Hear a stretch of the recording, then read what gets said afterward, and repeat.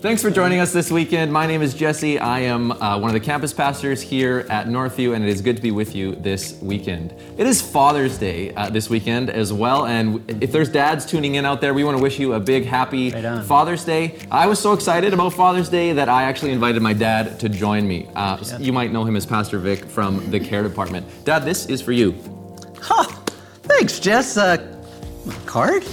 No, it's not a card, it's your script. You need to make a announcement about children's ministry. Thanks. Okay. Anyway, yes, thanks for letting me be a part of this, Jess. One of the highlights for me as a pastor at church is seeing all of the young kids that are coming each week to learn about Jesus, and my grandkids are in part of that. So it makes me extra excited to let you know that there's a CM video for the kids each week. And so you want to head there today to see what they have for you. Right on. It's also a new member weekend at Northview, and we would normally have you stand up and we'd cheer and clap and pray for you. But it's not a normal weekend here at Northview, so unfortunately we can't do that. Membership at Northview involves us as a church encouraging you in your discipleship to attend regularly, to join a community group, to serve and to give. But it's also an opportunity for members to say, hey, I'm committed to the mission and the vision of Northview Church to make disciples. Dad, how many people do you think joined membership in this last season? Well, let's see. I know there were some weebs, some Heberts. Okay, let's not play the Mennonite game. It was over 100. Over 100 people joined, and we're going to have their names scroll either up or down, and that's what we'll do for them. And Brendan Kuhn, who invited him? Hey, the Westerbergs, I know them. Neighbors, nice. Okay. Mary Lamlin from Mission Campus. Great to have you on the team. That's great. Okay, well, moving along. Art Thiessen, incredible. Okay, and moving along. Yes, we have something else that we want you to be aware of, the virtual congregational meeting, which is going to be online. So whether you're an old member or a new member, you get a chance to register for that. You've got to go online and sign up. Nothing says welcome to Northview like exclusive access to a virtual congregational meeting. Unfortunately, during this time, we can only offer this meeting to members. So if you're a member, we do encourage you to tune into that. And another thing we would like you to be aware of is the Hey Neighbor campaign, which is going on in our community. It's been begun by another church. We as Northview want to partner with them in seeing how we can help our local food bank. And so we've got a number of things we're going to do. And Jesse, how do they get involved with that? Yeah, so on June 27th, you can come to the Downs Road campus and pick up some paper bags that we want to have filled up and give to the food bank. But you don't have to do all the filling yourselves. You can actually, the goal is to hand these out to your neighbors so that they would participate and join in this initiative to love and care for our community. If you have any more questions, which you likely do about this campaign, I encourage you to go to our website, northview.org, and click on the button titled Care Initiative.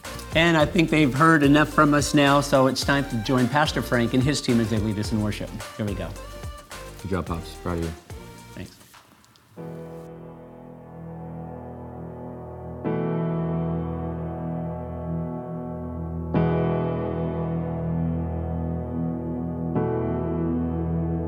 Our reading today is from Philippians chapter 2, verse 9 to 11. Therefore, God exalted him to the highest place and gave him the name that is above every name, that at the name of Jesus every knee should bow, in heaven and on earth and under the earth, and every tongue acknowledge that Jesus Christ is Lord, to the glory of God the Father. This is the word of the Lord.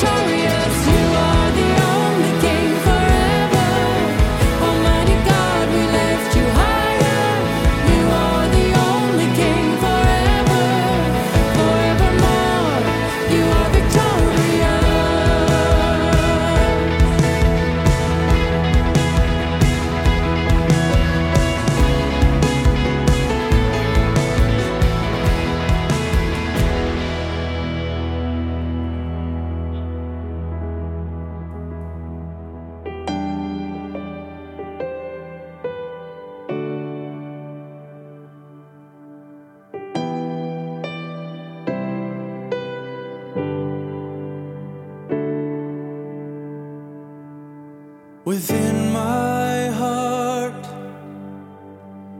is a melody that was not taught. In the darkest night it still goes on. The anthem of my God within my heart is a treasure that cannot be bought. When all else is faded, it will not. The anthem of my God, oh magnify the Lord. Let us exalt His name together. No one beside you, Lord. Honor and praise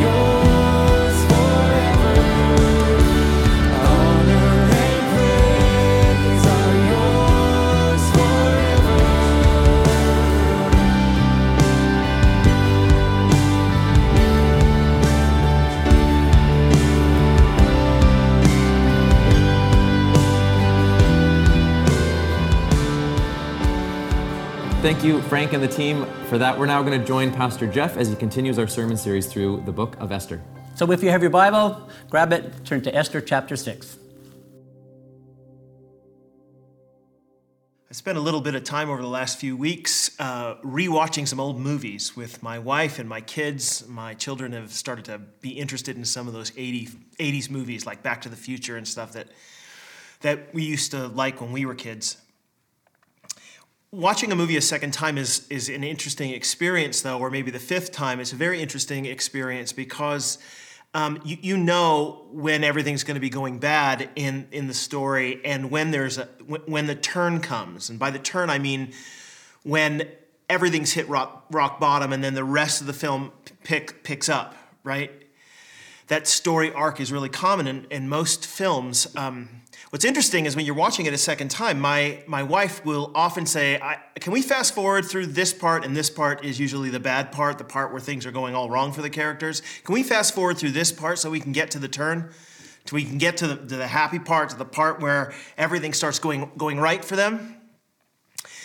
This portion of the book of Esther is the turn.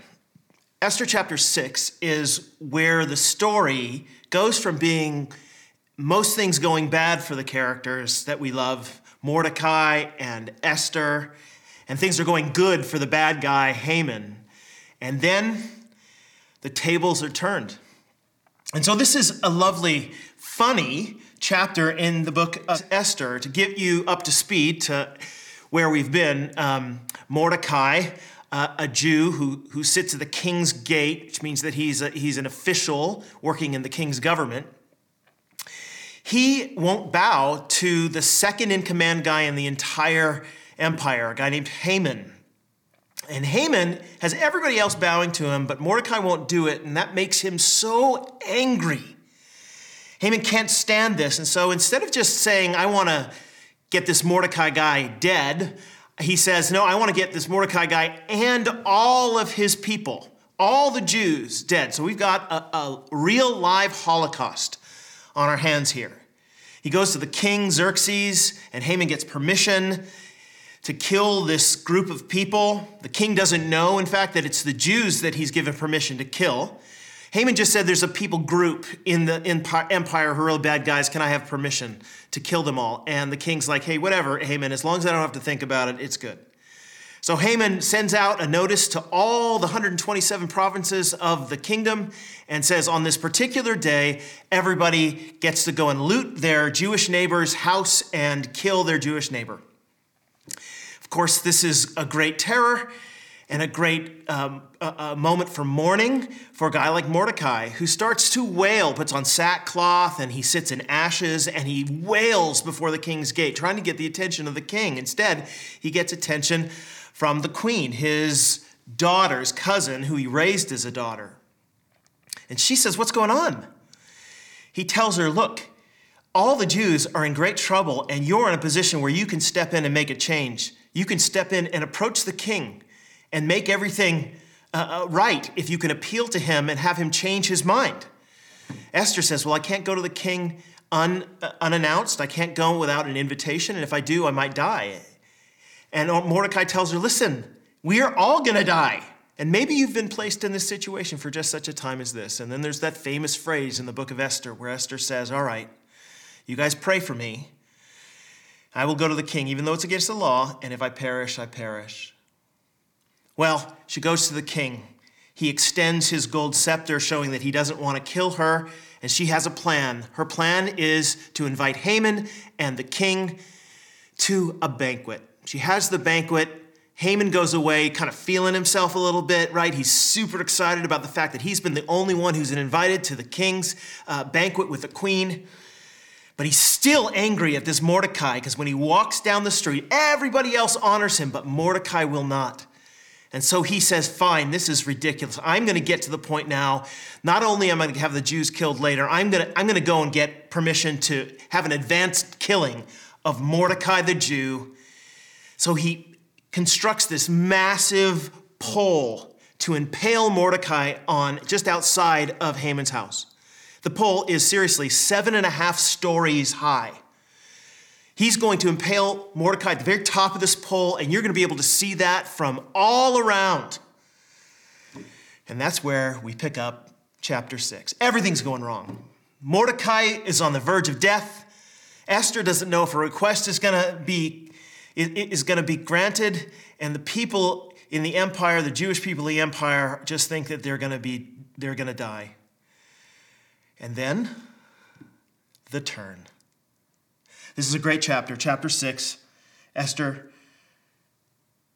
I want to give you an outline of what we're going to do in the next few minutes. I just want to tell you the story, and then I want to give you 3 implications of the story. All right? So here we go.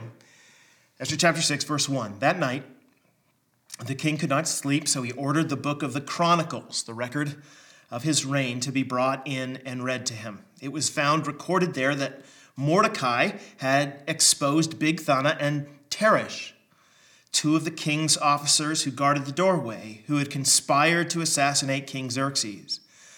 What honor and recognition has Mordecai received for this? The king asked. Well, nothing has been done for him, his attendants answered. Okay, so there's a few things I need to point your attention to. The first is that the king can't sleep. Haman's been building this pole all night long, and meanwhile, at the kingdom, in the palace, there is Xerxes, and he's lying in his bed, and normally he can sleep, but apparently on this particular night, he can't. We don't know why. Maybe it's because he's wondering what Esther's going to ask him. She had already said, listen, I've had this first banquet, but my request is that tomorrow you guys will come back to another banquet with me and just the king and Haman, and I will tell you what it is that I want. Maybe he's wondering, have I forgotten something? Have I wronged her in some way? What is it she wants? I don't know. But you know what it's like when your mind starts worrying in the middle of the night about something you've been thinking about a little bit. You're looking for a way to get to sleep. All you want to do is sleep. Guy came up to me a little while ago and he told me that he really enjoys my sermons, not just for the sermons themselves, he said, but I play them to my children at night so that they can get some sleep, which I found very encouraging, I suppose. But we're always looking for something boring to put us back to sleep. Well, the king's got something boring, and it's called the Book of the Chronicles. In other words, it's a retelling of all the stuff that has happened during Xerxes' reign.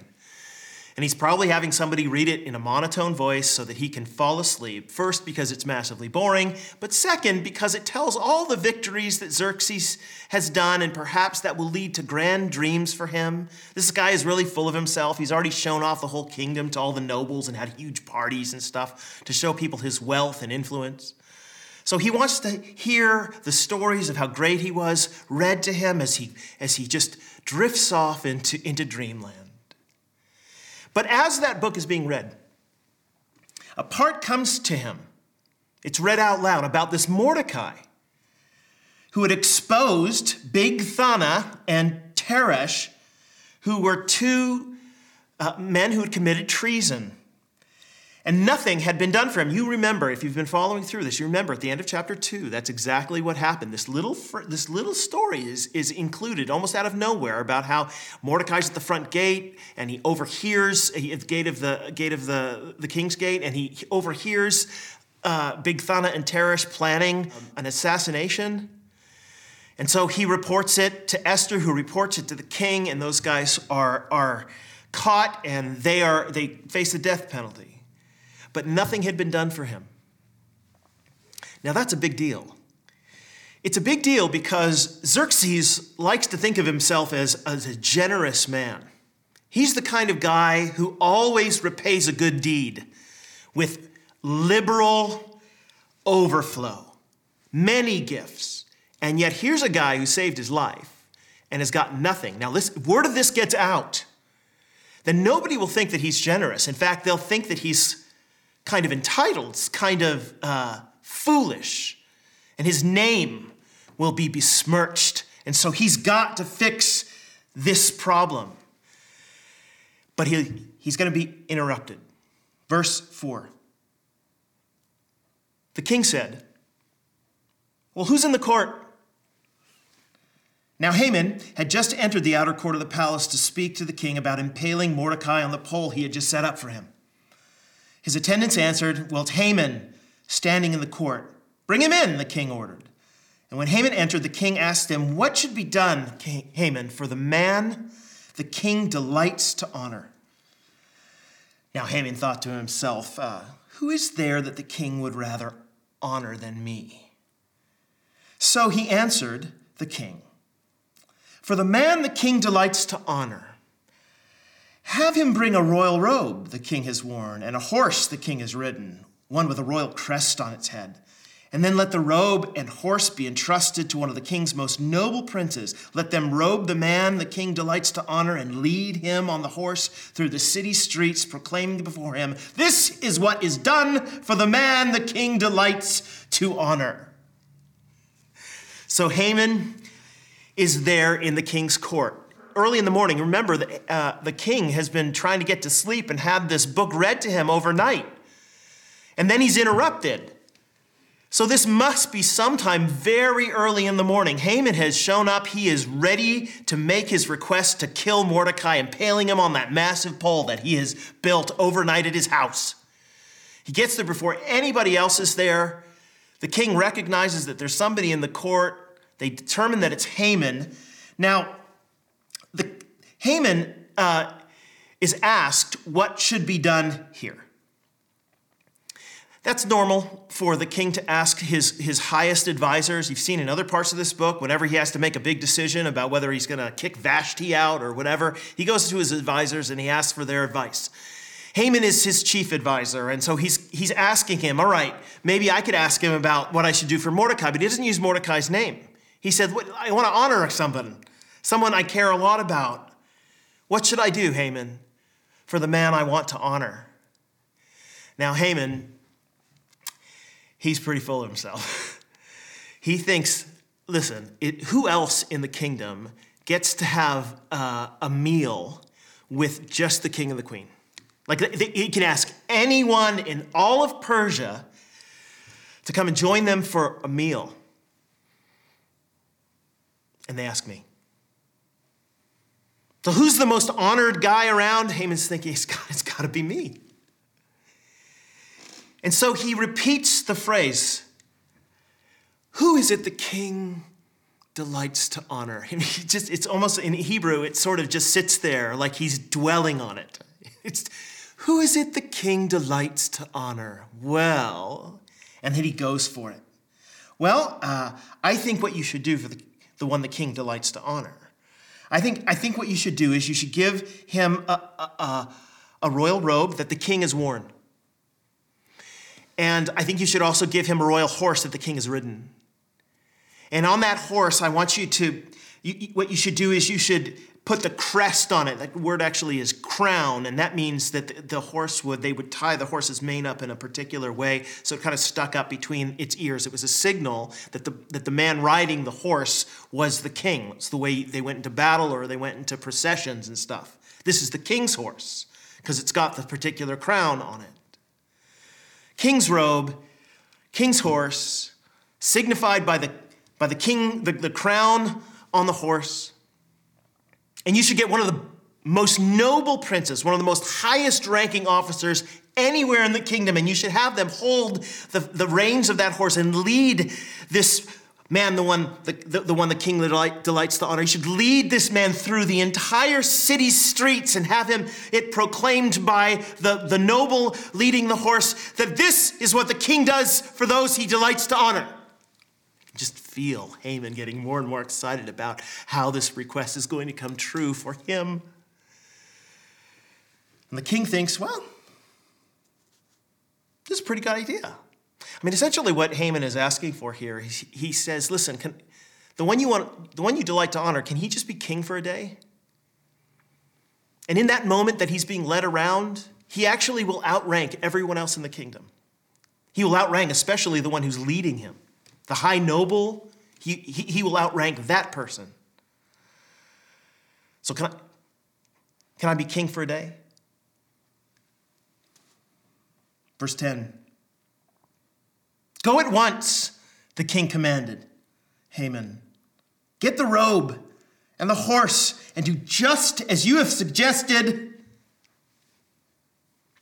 For Mordecai the Jew, who sits at the king's gate, do not neglect anything you've recommended. So Haman got the robe and the horse. He robed Mordecai and led him on horseback through the city streets, proclaiming before him, "This is what is done for the man the king delights to honor." You can imagine how horrified this man is. This is one of those moments where, I don't know if you've thought something was going to go one way and then someone announces something different and you say, wait, what? Wait a minute, what? You can imagine Haman's face drop as he hears Mordecai's name. The very Mordecai that he had come early to the palace to ask if he could be impaled is now going to be riding on the king's horse, be king for the day, and outrank the one who's leading him, who will be Haman. This is a delicious, delicious moment. Mordecai is going to outrank Haman himself. You can imagine that walk, can't you? While Haman is walking him through the town. If I were Mordecai sitting on the back of that horse, given all the things that had happened at this point, and Haman is announcing it, I can't help but think that Haman might be not announcing it quite as loudly as he would had it been somebody else on the back of the horse. Here's the one the king delights to honor. If I were Mordecai, I'd be like, I'm sorry, I couldn't hear you. I don't think the people up in the buildings can hear you, Haman. I would giggle. What a delicious turn of events.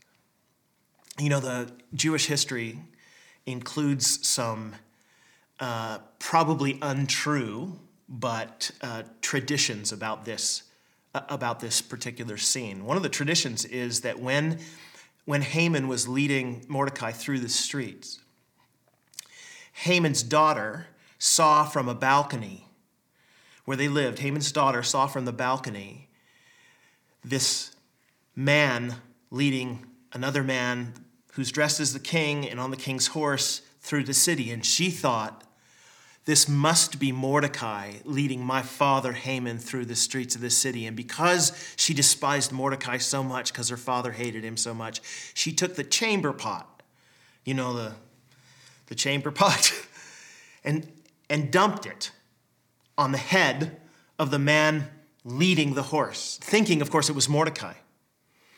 And when the chamber pot hit the head of Haman looked up, saw his daughter, and scolded her. She was so shocked to see her father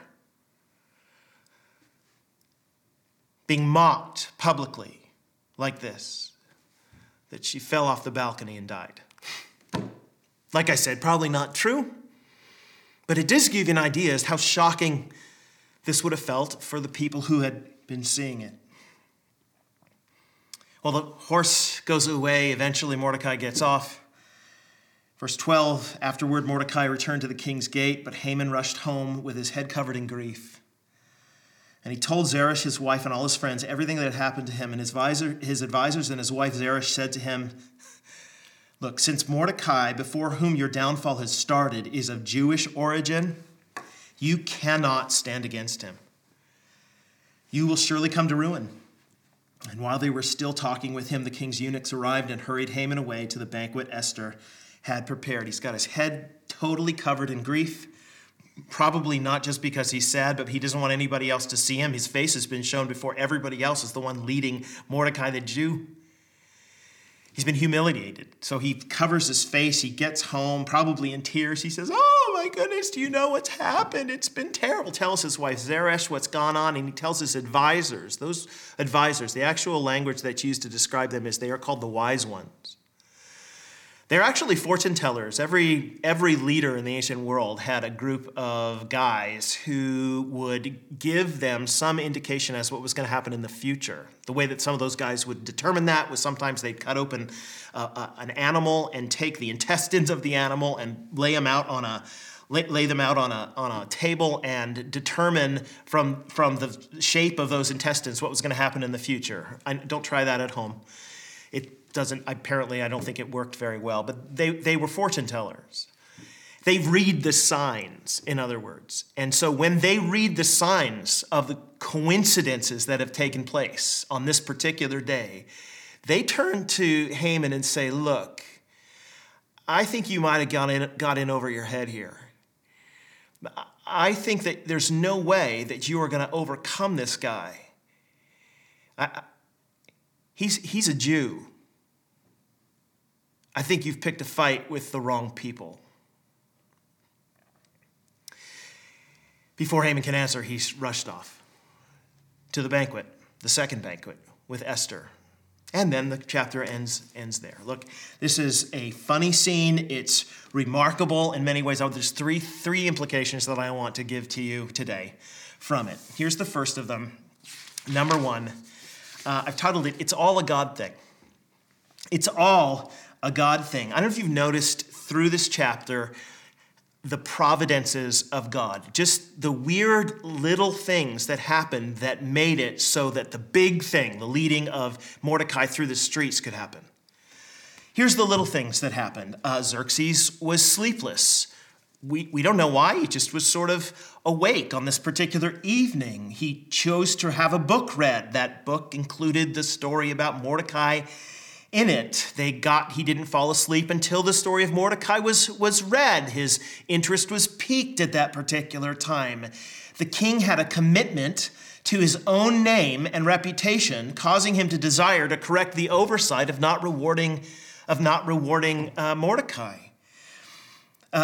Haman's entrance at just the right moment in the king's court, caused ultimately by his own wicked desires to ruin Mordecai, to impale him on a pole that he had built all night.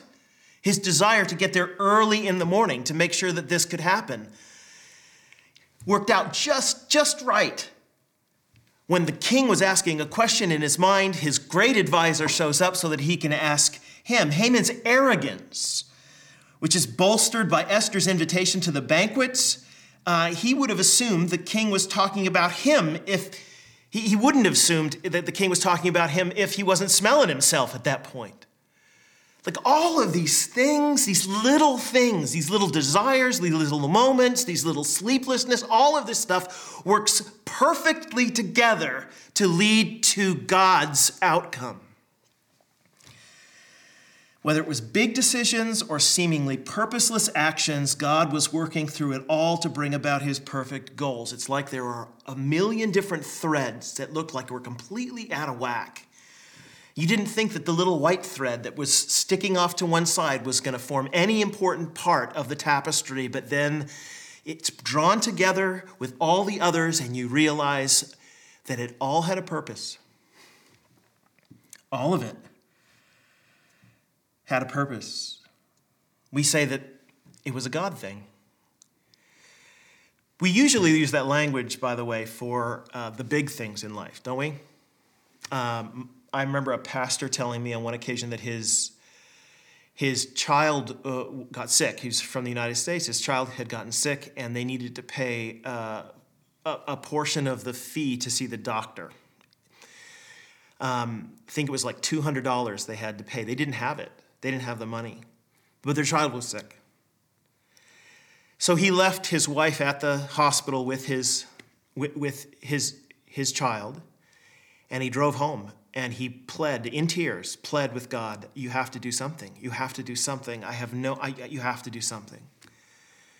He arrived home, noticed that there was something sticking out from the letterbox, opened the letterbox, and in it was a letter that apparently had been dated weeks before, but had gotten somehow lost in the mail. And in it was $200. When he told me the story, he marveled at the fact that, look, it's not just that it was there at that time, it's that weeks prior, this person has decided to mail a letter with this particular amount of money to me, and then it gets lost in the mail for whatever reason. Some mail carrier drops it somewhere, or maybe it gets rerouted to another home, and then it goes back in the mail, and they get it there just at the moment that I needed it. God thing. That's what we call a God thing, right? Or the famous old story of Dallas Theological Seminary, who in its early days needed $10,000 to stay in business, basically. And one of the great old preachers and teachers there, a guy named Harry Ironside, isn't that a great name for a preacher? Right? Dr. Ironside. He was praying in a prayer meeting with the other faculty and just said, honestly, Lord, I know you own the cattle on 1,000 hills. Well, we need $10,000, so could you sell some of the cattle and give us the money? People chuckled. The prayer was over. Went back to the offices. That afternoon, a check came in the mail for $10,000. In it was a letter that was written from a rancher who said, I had just sold my cattle, and this is a portion of the proceeds. I thought I'd give it to the seminary. God thing, right? Those are, of course they are. We look at that and we say, yeah, those are totally God things, big things that happen. But what about all the little things that led to the big things happening? Were those God things? The left turns or the right turns that they took on the road, or the mail carriers dropping it at a particular time, or a guy selling his cattle at just that right time and getting just that right amount to send to just the right ministry who needed it at just the right time. All of those little pieces that led to the big God moments were also God moments. All of them. God moments. Even the decisions that some people make that are wicked and lead to horrible outcomes are still allowed by God to bring about his perfect purposes in the lives of those he loves. Listen, this is really important for you to hear. Whatever is happening around you is not out of control. Whatever is happening around you is not out of control. It might look out of control. It might feel out of control. It is not out of control. Even if our circumstances are the result of evil actions by wicked people, God allows nothing in your life that he will not use for your good. He allows nothing in your life that he will not use for your good. Even COVID, even the loss of a job, even an illness. It's all a God thing. Second thing that we learn here, an implication of this passage, is that God's plans for our good cannot be stopped. It's not just that everything's a God thing and it's working for our good. Those plans cannot be stopped because the God who made them cannot be stopped from fulfilling them. There's nobody anywhere who can stop him. Isn't that essentially what is going on here? Esther 6, second part of 13. The advisors, right, the wise men, and Zeresh, Haman's wife, basically say it out loud. They say, since Mordecai, before whom your downfall has started, Haman, is of Jewish origin, you can't stand against him. You will surely come to ruin. You cannot stand against this guy. I don't know if you grew up in a neighborhood that, or a friend where you had friends, especially if you were a little boy, you had friends who had older brothers, and you get in a tussle maybe with one of those boys who had an older brother, and it was inevitable that one of them said, I'm going to tell my brother.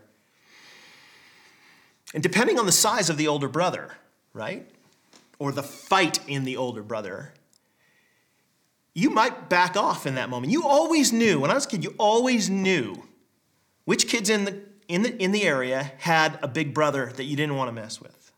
And because you didn't want to mess with the big brother, you didn't mess with the kid.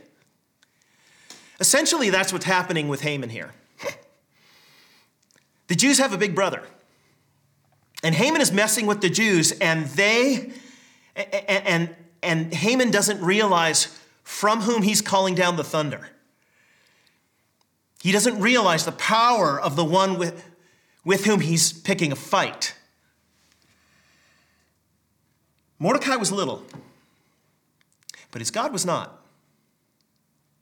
This is a story that you see throughout the entire scriptures, right? Especially in the Old Testament, you get this lovely, interesting story about how the Ark of God at one point was stolen and defeated in battle. The Philistines had defeated the Israelites in battle and stolen the Ark of God. The Ark was a sign of God's presence among them. So it was essentially their way of saying, not only did we defeat you as people, we defeated your God. They took the God, Yahweh, they took his ark, they placed it at the feet of their idol in their idol's temple. Their idol was called Dagon. He was thought to be, of course, the greatest, most strongest God because he helped his people win a battle against Yahweh's people. So they placed the ark there at the foot of Dagon. They closed the doors to the room, went home, went to sleep, came back the next day. When they walked in, nobody had touched anything in the room, but Dagon, his idol, this big statue, was bowing down in front of the ark. Well, that's embarrassing. So they prop Dagon back up, they go back home, they come back the next day. This time Dagon's bowing down in front of the ark, but his hands and his head are cut off. This can't be a good thing, and so they prop him back up, and they realize, though, that as soon as this ark came into their area, everyone got tumors. And they think this is no coincidence. Something is dangerous about that ark, and so they sent it off to another city, and the city said, yes, we will oversee it, and we will proclaim our greatness over the God of Israel, but then they got all sorts of tumors, and the city said, we don't want it. They sent it to another city, and that city said, get rid of it. Don't bring it near here. Send it back to Israel. So they did. Put it on a cart, sent it back with some gold sculptures of tumors. Lovely gift, yeah? The point of the story is that, listen, God didn't need anybody else but himself. By his own right hand, he was able to accomplish his ends. Don't mess with God's people. They've got a big brother, a strong big brother. Think about Pharaoh. Isn't that what happened with him? He's going to oppress the people of Israel. Moses comes and says, God says, let my people go. And Pharaoh's like, nah, I'm not going to let anybody go. Who's this God that I'm going to obey him? He picked a fight with the wrong dude. 10 rounds later, Pharaoh's buried in the sea, having lost his children, and the greatest power in the world was shown to be Yahweh and not Pharaoh himself. Don't pick fights with the Lord Almighty or his people. The point in all of that is that God's plans for his people just can't be stopped. If you're a genuine follower of Jesus, God's plans for your good are guaranteed. It's not just that he's going to use the stuff for good, it's that it's guaranteed that it will be used for good. No one can stand in the way.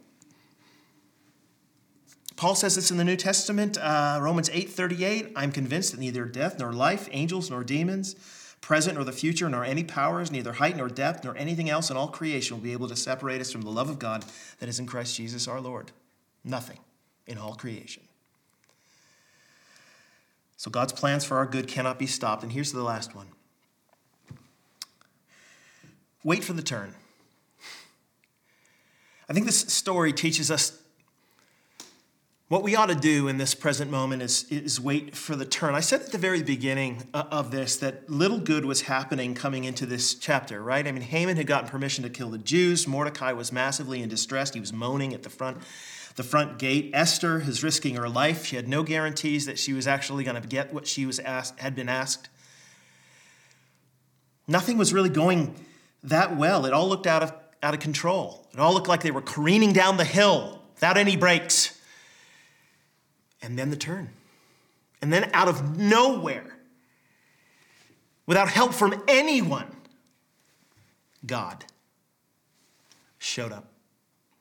Like in a palatable, real sense, his providence came to fruition in front of them. They experienced the turn from distress to joy.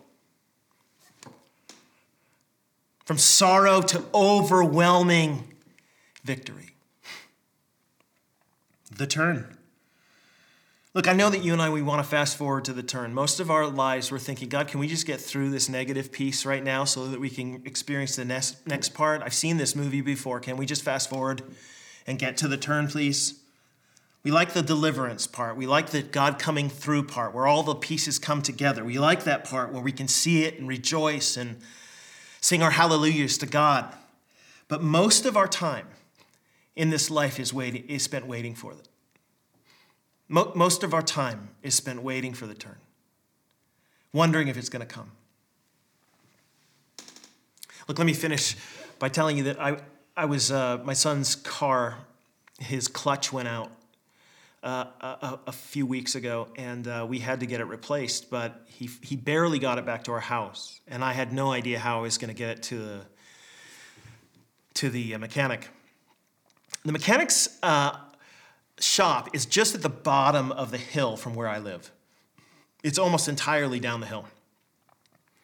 And I figured, listen, if I could just get it in first gear and ride for a little while and then try to take it down the hill, I could probably coast in. The problem is that there is a light at the bottom of the hill. It's a major light in our town. And I didn't know what was going to happen when I got there, because if I stopped the car, it stalled and I couldn't get it going again. So I got in the car, went down the street, turned onto the main road, started to go down the hill, the car accelerating. I'm trying to get it, I pop it out of first gear. I'm thinking to myself, well, here we go. And the whole time my heart starts to race.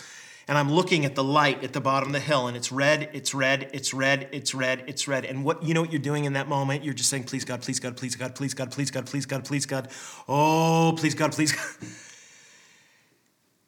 I wanted it to turn. It didn't turn. Honestly, I nearly started to scream, please God. But the moment I got to the light, it turned. Just at the right moment. I would have had it turn way earlier. Would have saved me a lot of stress. Got a few gray hairs because of it. But right at the right moment, it turned, coasted right through.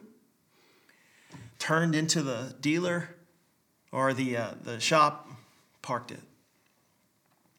I've thought about that for a while. Most of our lives is spent on that hill, pleading with God that something will happen, pleading with God that the chaos that we're currently finding ourselves in, the careening down the hill, wondering if this is ever going to work out. We're wondering if it's going to actually end right. We're waiting for the turn. But I'm telling you that if God is true to his promises, the turn will come. I'm sure the people, the disciples, when Jesus was killed on the cross on Friday night, were careening down their own hills, but Sunday was on the way. So we wait. We wait expectantly, or as Psalm 130 says, I wait for the Lord, my whole being waits, and in his word I put my hope. I wait for the Lord more than a watchman waits for the morning. More than a watchman waits for the morning. Let me pray for us. Lord, I'm thankful for your word. I'm thankful that you are good and righteous and sovereign, and you work out all your purposes according to the counsel of your will. And we have to wait often to see them worked out. And we pray, Father, that we see the goodness of our God in the land of the living. We pray, Father, that you will reach the turn with us, whether it's through COVID or whether it's through the particular situations it's caused or whatever, Father. It feels like we've been going downhill, careening out of control for a little while. Father, we ask that you would change that light and you would help us to see your victory in our days. In Jesus' name, amen. Well, thank you, Pastor Jeff, for that challenge. We want to continue in worship now by giving. And one of the reasons we give is because what Jesus has given to us, we have an opportunity of giving back. And so we want to do that. We're so thankful for the church that has continued giving, and even those of you that are joining online and giving. It's been great. Thank you. Yeah, so we would encourage you, if you're part of Northview family, to continue to give and to give generously. But if you're just a guest tuning in, please don't feel obligated to give at this time. So we have a couple of options for you in terms of how you can give. First of all, you can text GIVE and to the number that's on the screen below, or else you can go to northview.org, press on the Give button, and give that way. With your age and stuff, have you ever tried to do that? Or we can go to a check option, and you can giving. take that check, fill it out, mail it into Northview, or else you can drop it off at the office in person during the office hours. Don't you still give just by cash? No? Okay, anyway. I think we're moving on. We're going to join Frank now and the team as they lead us in a couple more songs.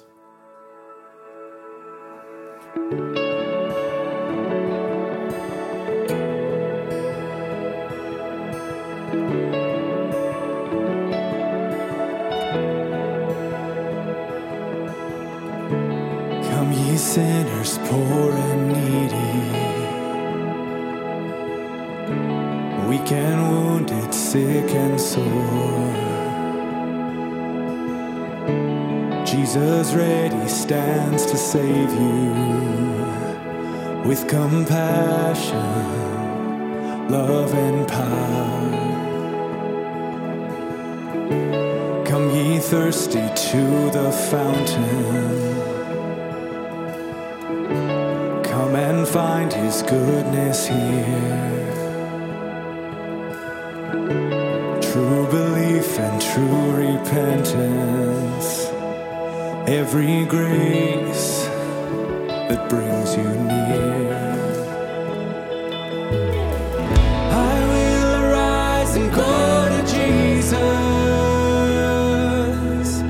He will embrace me as his own. And in the arms of my Savior, there is life forevermore.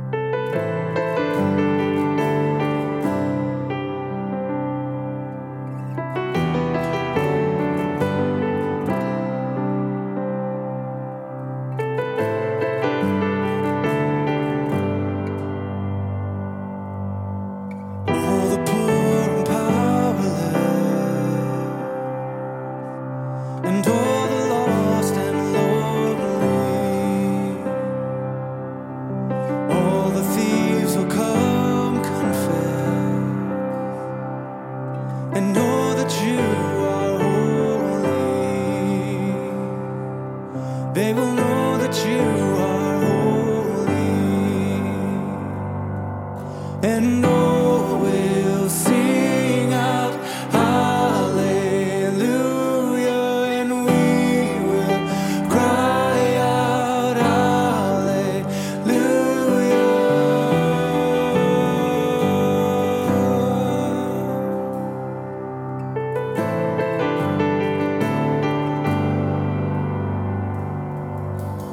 all the hearts who are content, and all who feel unworthy, all who hurt with nothing left, will know that you are holy, and all will sing out hallelujah,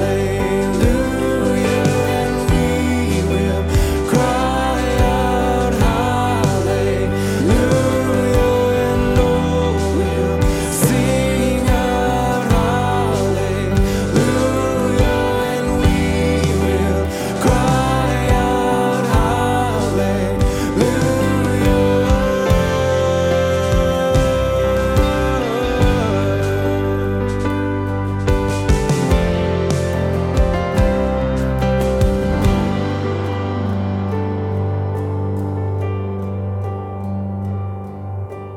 Shout it, go on and scream it from the mountains. Go on and tell it to the masses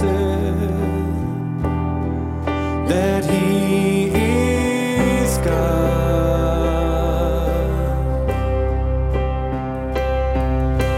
Shout it, go on and scream it from the mountains. Go on and tell it to the masses that He is God. Yeah. Shout it, go on and scream it from the mountains. Go on and tell it to the masses that He is God.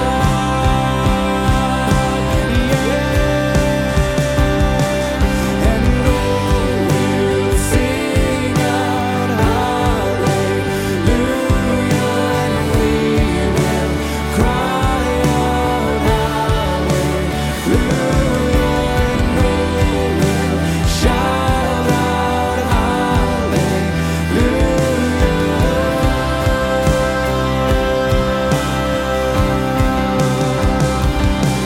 and all will sing out hallelujah, and we will cry out hallelujah, and all will sing out hallelujah, and we will cry out hallelujah.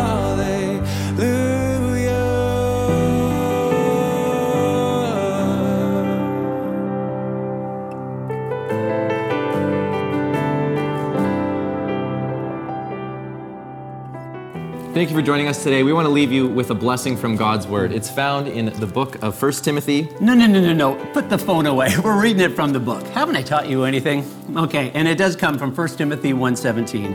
It goes like this. Now to the King eternal, immortal, invisible, the only God, be honor and glory forever and ever. Amen. Thanks for being here. Have a great weekend. Bye-bye.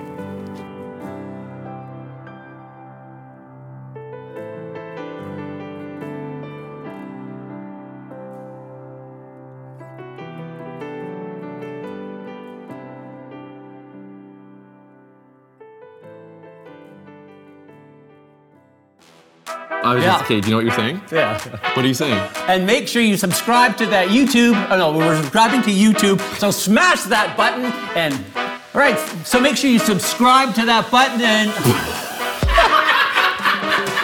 And make sure you subscribe to that like button and smash it. Okay, and make sure you subscribe and smash that like button, and it'll be lit up, buddy.